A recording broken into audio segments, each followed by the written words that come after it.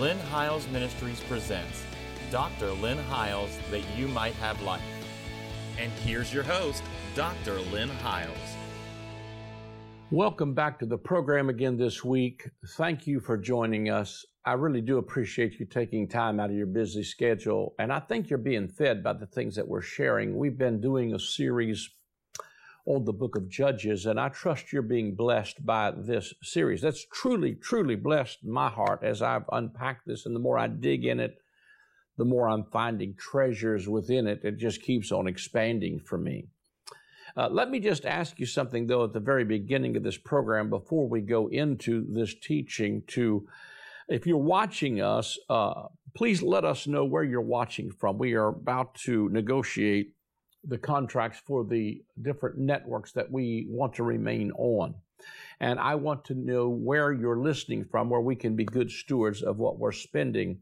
If you're watching also from cable or a satellite dish, please let us know that, because there are certain networks that are only on direct and some that are only on cable. And so, in other words, we need to know where you're watching from. If you're watching us from our YouTube channel, please let us know that as well, or you're using the apps that are on your Roku stick. You can watch us via those streams. But if you're watching, please take a moment to write to us at info@lynnhiles.com, or you can go to my website and there's a link there, and let us know where you're watching from. We're not going to try to use that to solicit funds from you, but if you'd like to give a gift while you're there, it's very simple and easy to do. There's a place where you can give through our PayPal portal there. But I'm really just interested in knowing where you are hearing us from. Or, what's amazing to me is the people that don't like you, they write you quickly, but the people who love you don't ever hardly write. So we just need to hear from you to know where you are hearing from, so we can do some good things and be good stewards. Get in the Word today. We are teaching from the book of Judges.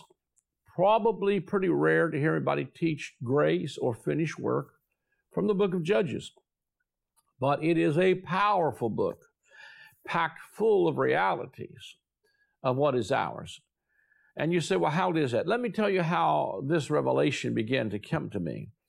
Once again, every book of the Bible, and like I said, if you'd like and you've missed any of these series, you can go back to my YouTube channel and watch them. They are archived there for your convenience. You can watch them and go back and say, hey, I want to see that again.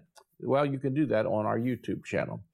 But every book of the Bible, the key is probably somewhere near the door. Just like I said, Joshua opens by saying, now Moses, my servant, is dead. Arise now, Joshua, and take the people into the promised land. Moses is a picture of law, because Moses gave you the law, but grace and truth came by Jesus Christ. Joshua is a picture of Jesus. The Hebrew name Joshua is Yeshua. Jesus' name in Hebrew is Yeshua. So Joshua, the book of Joshua, these aren't accidental stuff. The book of Joshua is a powerful picture of moving from law to grace. And it's about coming out of Egypt and going into the promised land. It's about leaving a desert diet to eating from the fruit of the land. But the book of Judges opens by saying, now after the death of Joshua. So you say, well, how's that become a key? Because when I think about Joshua, again, Yeshua, I'm thinking of it like this. Now after the death of Yeshua. Now after the death of Jesus. So what happened after the death of Jesus in the New Testament? He distributes all authority of the kingdom to 12 apostles, and he says to them, you will sit on 12 thrones, judging the 12 tribes of Israel. So Jesus, after his death in the New Testament, delivers the goods to 12 apostles. In the book of Judges, after the death of Yeshua, he raises up 12 judges. These 12 judges all do something in the visible realm that's a picture of the redemptive work of Jesus Christ. And I've already showed you Ehud, who had a two-edged dagger, And that speaks of the sharp two-edged sword in Hebrews 4, for the word of God is quick and is powerful, then is sharper than any two-edged sword, dividing asunder between soul and spirit. It's a discerner of the thought and the intent of the heart. And what Ehud does is he thrusts that two-edged sword into the belly of Eglon, who the Bible said was a very fat man. It speaks to me of thrusting it into an obese religious system or the excesses of flesh that are in our lives. And the word that flows from rest, he plunged that in until the dirt came out. I'm convinced that the gospel of grace does not give us a license to sin. It empowers us not to. Titus says this, for the grace of God hath appeared to all men, teaching us to deny ungodliness. So grace is a teacher, and it teaches us to deny ungodliness. So the reality of it is even as that two-edged dagger was thrust in, what happens is the word that flows from rest, we shared this with you in a prior segment, so I'm not going to take a long time on it, except to review a little bit. The word that flows from rest reveals the thought and the intent of the heart. So when you start preaching grace and people start acting crazy, it's not because grace did that. It's because it was already in their heart. And what's happening is the two-edged sword is revealing the dirt till it comes out. Because the only climate that can really produce real transformation is a climate of freedom under grace, because law will conform you and it will bring behavior modifications. But grace will transform you. Law conforms, grace transforms. What's Romans 12 say? Be not conformed, but be ye transformed. So a lot of people have been conformed, but they've not been transformed. And they are miserable, and they hide behind fake facades. But when this two-edged sword that flows from rest comes in, it opens up those areas where the dirt can come out. We talked about Othniel, the younger brother of Joshua, and we talked about Shamgar last week. I want to pick up with Shamgar a little bit this week again, because he's another judge. Every one of these judges do something in the visible realm that's a picture of the redemptive work of Jesus Christ. And it says it after, in verse 31, it says, after him was Shamgar. This is Judges chapter 3, verse 31. It says, after him was Shamgar, the son of Anath, who killed 600 men of the Philistines with an ox goad. And then you can go on over into chapter 5, and he mentions him again. It says that in the days of Shamgar, son of Anath, in the days of Jael, the highways were deserted, and the travelers walked along the byways, and village life ceased in Israel. Now, what I want you to see is that Shamgar is a picture to me of not a military strategist, but a farmer. These are just ordinary people do extraordinary things with unusual weapons. Shamgar is going to use an ox goad. Jael is going to use a nail. Samson is going to use the jawbone of an ass. Gideon is going to use a pitcher and a candle and a trumpet. In other words, these are men, if you read the stories of judges, that are flawed with human weakness. Gideon was a coward. Samson had woman problems. I mean, there are issues in this book. I don't know if that helps you or not, but that lets me see God uses ordinary people. And something I've learned over 44 years of full-time traveling ministry is all of us are broken in some way or the other, and we need God to do some stuff in our lives. But the book of Judges is about how they were willing to live with some things that they didn't drive out, and they became thorns in their side. So this is about executing a judgment written, not like calling down fire from heaven, but executing what was exacted in the finished work of Jesus when he said, I will draw all judgment into myself on the cross. It is enforcing what he exacted, because the judgment in that case is now in our favor. We've been judged to be righteous. We've been judged to be healed. We've been judged the righteousness of God. So when we execute what was exacted for us in his redemptive work, we can walk in healing. We can walk in prosperity. We can walk in freedom from sin, sickness, poverty, and death. We can walk free from that. So when Shamgar comes on the scene, the two things it's said about him, I love his name, Shamgar. It almost sounds like this is one bad dude. He comes on the scene, and the highways were deserted. The travelers walked along the byways, and the village life ceased. I think this is relevant for the time we're in. As I've traveled, especially this year, this is 2023, I have noticed, man, that the attendance, local churches become, I think we got so used to sitting on a couch during COVID that a lot of people have not returned. And it's almost like, I don't know how you feel about it, but I need community. Not just watching something on a camera, and I appreciate the different tools that we can use to learn and stuff, but I really believe that there needs to be village life. There needs to be community. There needs to be community for our children. I watched this week as we just finished our international conference, and I watched my grandchildren who couldn't hardly wait to get to church and get up in front when the music would start, especially my youngest one, man. She just wanted to dance and worship and praise God. She just loves coming into the house of God. And just the whole sense of community that was in this international conference when people just felt like they left there being part of a family that was loved. See, I think we need that interaction, because what we do is we hide behind a keyboard on a social media platform and we do our public relations campaigns.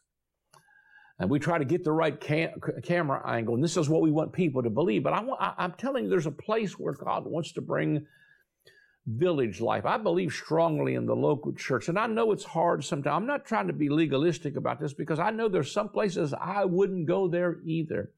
But if you've got a good new covenant church preaching the gospel, it's good to get the village life. And I believe that the reason sometimes that the highways are unoccupied and village life ceased is because we have allowed some of these things from these enemies of the land to come in, even to our local churches. And God, I think there's a lot of stuff that's good ideas that aren't God ideas. And I believe that sometimes we need to clear the clutter out of the highway, so that people don't have to go through the byways. I mean, it's like you've got to go down through the back road and over the side path and up through the woods even to get to Jesus sometimes, because of all the clutter. So I sometimes think people wouldn't know a move of God if it hit them in the face. But truly, there's got to be a place where we can allow the highways to be opened again. Now, let me just tell you that I shared some of that last week, and I talked about how Shamgar spoke out of Isaiah, well, not Shamgar, but I told you out of Isaiah how God said, "Behold, I do a new thing. I will even make a highway in the desert."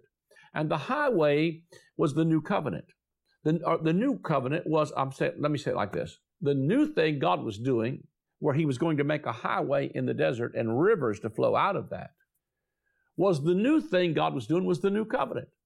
I really think the thing that's going to draw people back to the villages, so to speak, or the local churches, is going to be plain declarations of the new covenant. When he said, "I do a new thing," he's not talking about the newest revival down the pike. He's talking about he was going to bring about a new covenant with new tongues and new creation and new mercies and new, everything is new. And so there's just something about that is just difficult for people to understand. And one day, Shamgar got up and said, "This is my road, and I'm going to take the highway home. I'm going to open the highways. I'm going to have the guts to preach the new covenant until I can clean out the highways of all the uncircumcised Philistines, that people can find their way back to a place where a river flows, even in the desert and dry places. There is a need for the river to flow from the house of God, not just entertainment, and I'm not against any of the props that we use, but if there's not a river of God flowing that produces life, then all we've done is go to an entertainment venue. And the reality of it is, people are looking for something because they're dry and they're thirsty. The one thing I wanted to share, though, as I talk about that, is that Shamgar began to say, "This is my road," and he began to open the highways. But this verse really popped out at me in Matthew chapters, I'm sorry, not Matthew, but Luke chapter 13. I want to go there for a minute. Luke 13 and 22 through 28. Luke 13. Let me get it quickly for you here. Luke chapter 13, verse number 22. Now, in this whole story, they're plotting to kill Jesus, and he starts to give some parables. And he is, there's a lot of stuff that's going on. And Jesus starts to give parables about about different things that, like there's a fig tree that didn't produce any fruit and it's going to be cut down, thrown into the fire. Let me see if I can find it here. 22. I might be in the wrong place.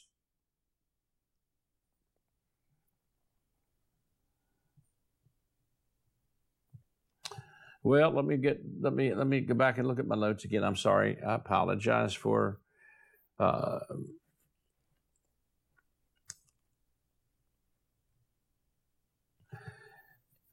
I'm sorry, it's Luke 13. I went to Luke 22. Luke 13, 22. We're going to take the time to go there. Luke 13, 22. I went to 22. Luke 13, 22. And in this, Jesus is talking to them about a barren fig tree not producing fruit. He's talking about a religious system that didn't produce fruit. And he curses that fig tree that didn't produce fruit. He's talking about a religious system that didn't produce fruit. An old covenant paradigm that just didn't get it done. And then he goes down and he starts talking about a mustard seed, that the kingdom of God's like a mustard seed that a man took and put in his garden, and it grew and became a large tree, and the birds of the air lest in it. Then he talked about the parable of the leaven that a woman took and hid in 3 measures of meal. And he's talking about the kingdom coming to replace the law. I don't have time to unpack that. But I want to get to this one. Verse 22, he said, went through the cities and villages teaching and journeying toward Jerusalem. Then one said to him, Lord, are there few who are saved? And he said to them, strive to enter through the narrow gate. For many, I say to you, will seek to enter and will not be able to. When once the master of the house has risen up and shut the door, and you begin to stand outside and knock at the door, saying, Lord, Lord, open for us.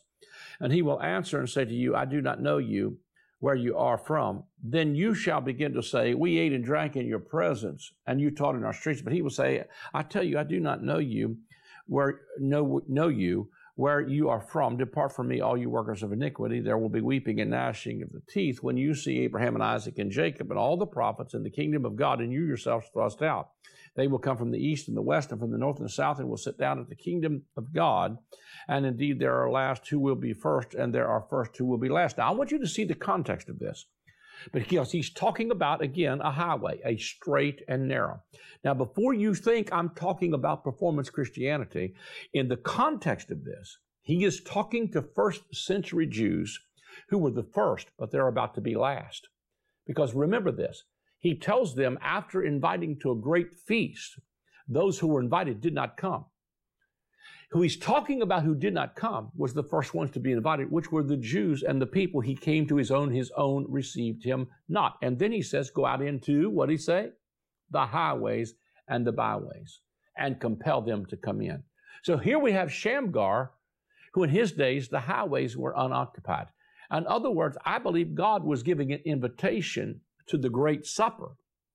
And he's saying to them here, listen, you're the fig tree that didn't produce any fruit under an old covenant religious paradigm. And you are the ones that were first that are going to be last. And the door's going to be closed after a while, and you're going to knock, and there's going to be weeping and wailing and gnashing of teeth. He's not talking about somebody going to hell later. He's talking about these Jews being dismissed from the covenants of promise while God gathers in Gentiles, and even including believers that are Jewish. I'm not saying God excludes the Jews. I'm just talking about the ones who are not receiving this invitation. And he said that the straight is the gate and narrow is the way that leads to life. He didn't say straight is the gate and narrow is the way that leads to heaven. He said straight is the gate and narrow is the way that leads to life. I hear people say to me all the time, Dr. Howes, when I get my act together, I'm going to come to your church. And I tell them, if you get your act together, it's just an act. And so, or they say this, boy, I just need to get back on the straight and narrow. And what they think that means is, I need to get my act together and get back on this religious treadmill of what I think the straight and narrow is. But see, Jesus was trying to tell them, you think that the way in is through your performance. And it's not through your performance, because watch this. Jesus said to them that the door would be shut and it would only be open to those who would hear his voice. Now, see this verse in chapter 10 of the book of John. John chapter 10, most assuredly I say to you, he who does not enter the sheepfold by the door, but climbs up some other way, the same as a thief and a robber. But he who enters the door is the shepherd of the sheep. To him the doorkeeper opens, and the sheep hear his voice, and he calls his own sheep by name and leads them out. And when he brings out his own sheep, he goes before them, and the sheep follow him, for they know his voice, yet they will by no means follow a stranger, but will flee from him, for the strangers do not know the voice, they will flee from him, for they do not know the voice of strangers. Jesus used this illustration, but they did not understand the things which he spoke to them. And then Jesus said to them again, most assuredly I say to you, I am the door of the sheep. All who ever came before me are thieves and robbers, but the sheep did not hear them. I am the door. If anyone enters by me, he shall be saved and shall go in and out and find pasture. The thief does not come except to steal, kill, and destroy. I have come that you might have life and that you might have it more abundantly. I am the good shepherd. Now, I wrote a whole book called The Great I Am. You ought to go get this off of Amazon or from our website, because 7 times in the gospel, Jesus says, I am, and he always says it in contrast to something from the old covenant. In other words, you thought the way into the sheepfold was through the performance-based of an old covenant paradigm, but Jesus says to them in verse number 1, verily I say unto you, he said, truly, truly I say unto you, he who does not enter the sheepfold, but climbs up some other way, the same is a thief and a robber. The thief of John 10, where he says, for the thief cometh not but for to kill, to steal, and to destroy, but I'm come that you might have life. The thief of John 10 is not the devil. The thief of John 10 is when you think there's some other way into the sheepfold than through the door. And the way into the sheepfold through the door is the only door there is Jesus, not Moses. So the straight and narrow that was leading to life, and the few there be that were finding this way to life, was old covenant religious Jews standing there who were going to be excluded and be left out of the supper, because when he invited them, they did not come and enter in through the door or through the straight and narrow that leads to life. There was few in that first century of Jewish people who were finding this way that Jesus is offering when he says, I am, not Moses. I am the way. I am the truth. I am the life, and all that ever came before me are thieves and robbers, but the sheep did not hear them. For the thief cometh not, but for to kill, to steal, and to destroy. But I am come that you might have life. Now, what you put that in contrast with what he said, strive to enter the straight gate, the straight is the gate, and narrow is the way that leads to life, and few there be that find it. But broad is the way, wide is the gate that leads to destruction, and many there be that go in thereat. The many there be that were headed for destruction in AD 70, especially because they were about to reject their Messiah and crucify the son of the owner of the vineyard. Jesus is cursing the fig tree.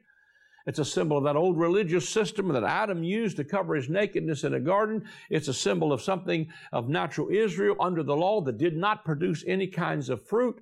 All of those parables were leading up to him saying, strive to enter in at the straight gate, for straight is the gate and narrow is the way that leads to life. What Shamgar speaks to me of is somebody that's willing to get up and say, this is my road. I've heard his voice.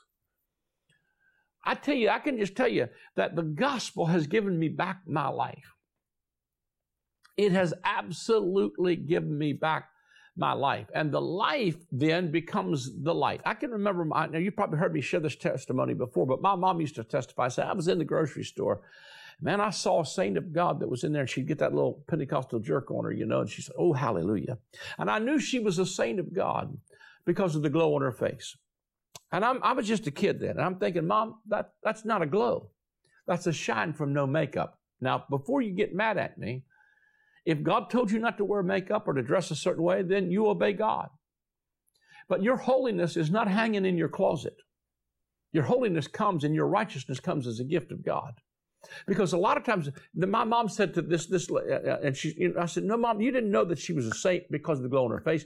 You knew her because she was dressed like you.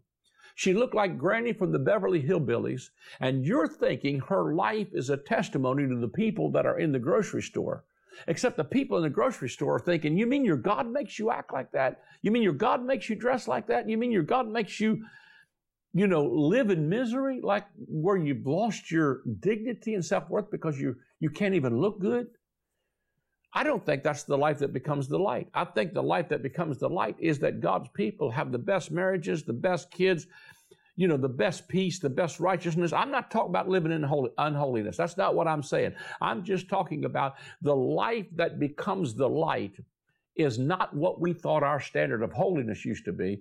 It is when we manifest Jesus and probably our love one to another more so than our religious traditions and stuff that are fruitless, that keep us from the highways. They are side tracks and side paths that take us down through the brush and leave us wounded like we've been drugged through a briar patch. But one day, Shamgar got up and said, "This is my road, and I'm going to take the highway," because the straight and narrow is not performance. The straight and narrow is Jesus, and He's the only door that leads to life. And He's saying that in John chapter 10. I tell you, I'm the way, I'm the door. As a matter of fact, this TV program is named after John 10, that you might have life. I came not just to give you a ticket to heaven after you've lived in 70 or 80 years of misery here on this planet, but I came that you might have life and that you might have it more abundantly. And that's going to take some leadership from some Shamgars who simply say, "I am tired of the distractions and the byways and cat dancing around offending you over your religious ideas. I'm going to preach the gospel because it's going to save the next generation, and the villages are going to be occupied once again." Remember in the days of Shamgar, the villages, the local churches were unoccupied. We've lost our young people because we refuse to change and get on this highway that Isaiah prophesied about, that was a highway in the desert when God would do a new thing, that it would create rivers in the desert. It's the new covenant that brings about that kind of a highway and a road. And somebody's got to say, "This is my road." And if you'll preach it, I believe the villages will be occupied again. Take your ox goad and clean up some things. Keep your garden. Well, we're out of time again. God bless you. Thank you for joining us. If you'd like to sow a seed into this ministry, we do need your help to stay on the air. And the easiest way to do that is simply to go to my website. And there's a place there where you can give via credit card or debit card through our PayPal portal. You can sign up to be a monthly partner there if you like, or you can give a one-time gift. You can also send a check or a money order to the address that will come on the screen, or you can call the number that's been on the screen and someone will take your call. If you don't get an answer, leave a message and we will return your call. Go to my YouTube channel, subscribe to it because we upload this and you can watch it again. God bless you. I am excited to announce the release of my latest book titled The Great I Am. In this book, we will explore the 7 times in the Gospel of John that Jesus says, "I am." When He uses that phrase, it is always in contrast to something from the Old Covenant. For instance, they thought Moses and the law was the door into the sheepfold, but Jesus said to them, "I am the door." They thought that Israel was the true vine, but Jesus said to them, "I am the vine, you are the branches." As you read the pages of this book, you will discover that Jesus removed the covenant of death and replaced it with the covenant of life. Get your copy of the book, The Great I Am, today.